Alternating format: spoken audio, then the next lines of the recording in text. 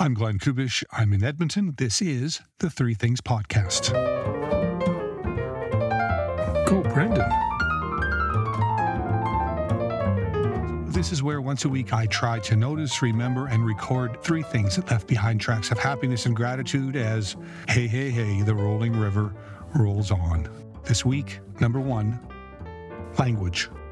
Now, I suspect that artificial intelligence has already done laps around me on this observation, but here's the observation.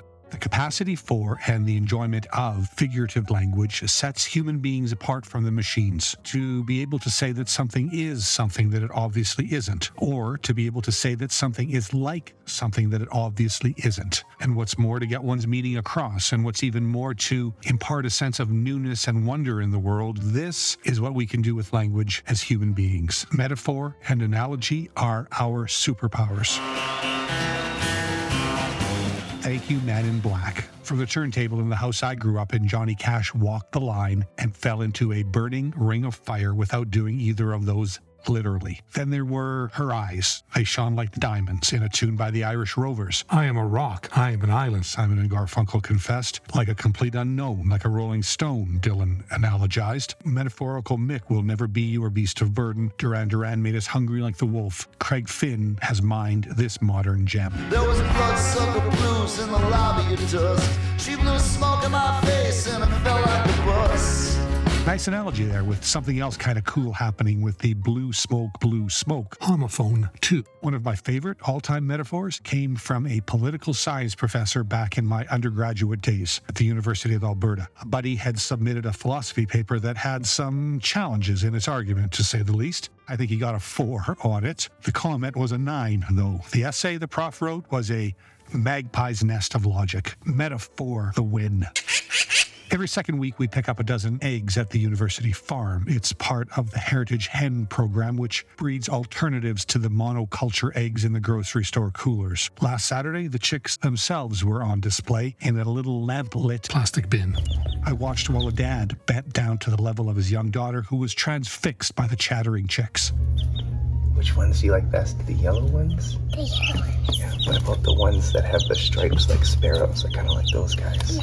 How about the ones that have the stripes like sparrows, he asked. This is how the little ones learn to see in words what isn't, but is really there. Number 2. Movies. My bicycle route to St. Albert is either the exact same route in the morning or a very different route on the mornings I see things along the same route for the first time. There's a landscaping supplies lot on the corner of 137th Avenue and 142nd Street, for instance. Piles of topsoil, rocks, gravel, and mulch. Same old. Unless the site is also a giant mise en place of cumin, coriander, turmeric, and quarter-inch potato cubes set out on the kitchen counter on the days Sheila has a ground beef and potato curry on the go. Further north on the same pedal, it's not dining that comes to mind, it's dinosaurs. Behemoth graders and dump trucks, a long-necked excavator that resembles a brontosaurus, a scraper that trundles by like an armored stegosaurus. These are the mechanical creatures and their primitive grunts and roars that transform an otherwise routine construction site on 142nd Street into the land before time. Now, maybe I played with too many Tonka toys in the sandbox by the side of the garage as a boy. Maybe the dinosaur skeleton in the old Provincial Museum on 102nd Avenue stayed in my imagination for good. Or maybe there's something about being out on a bicycle in the fresh air, legs turning, looking around, that opens the little theaters of enchantment I find on my rides. Sometimes, most times, it is just a routine bicycle ride. Other times, I'm a film projectionist, spinning a supply wheel and a take-up wheel, watching from behind the window of my glasses as fantastic scenes come to life in the auditorium of my skull.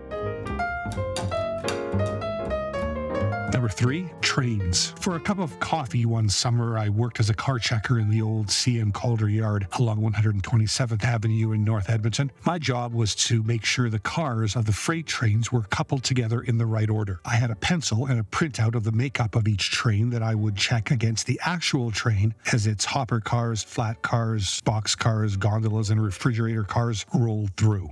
Each car has a unique identification code of letters and numbers. You've seen them. CNWX 396466, for instance, would be a wheat board grain car. My printout would show that the next car should be a freight car with ID number, say, CN137088. If it was, then check, and then check for each of the other 80 cars of the train. The experience previewed what editing a paragraph on deadline would feel like a few years later when I got a newspaper job. I never left the trains behind, though. Trains are sentences. Writers build trains according to a grammar that keeps their meaning on the rails and keeps them from running away. Words themselves might look the same as ever as they pass by the reader's gaze, but like train cars, they carry all kinds of packed away meanings. Some words are from other lands. Some words are explosive.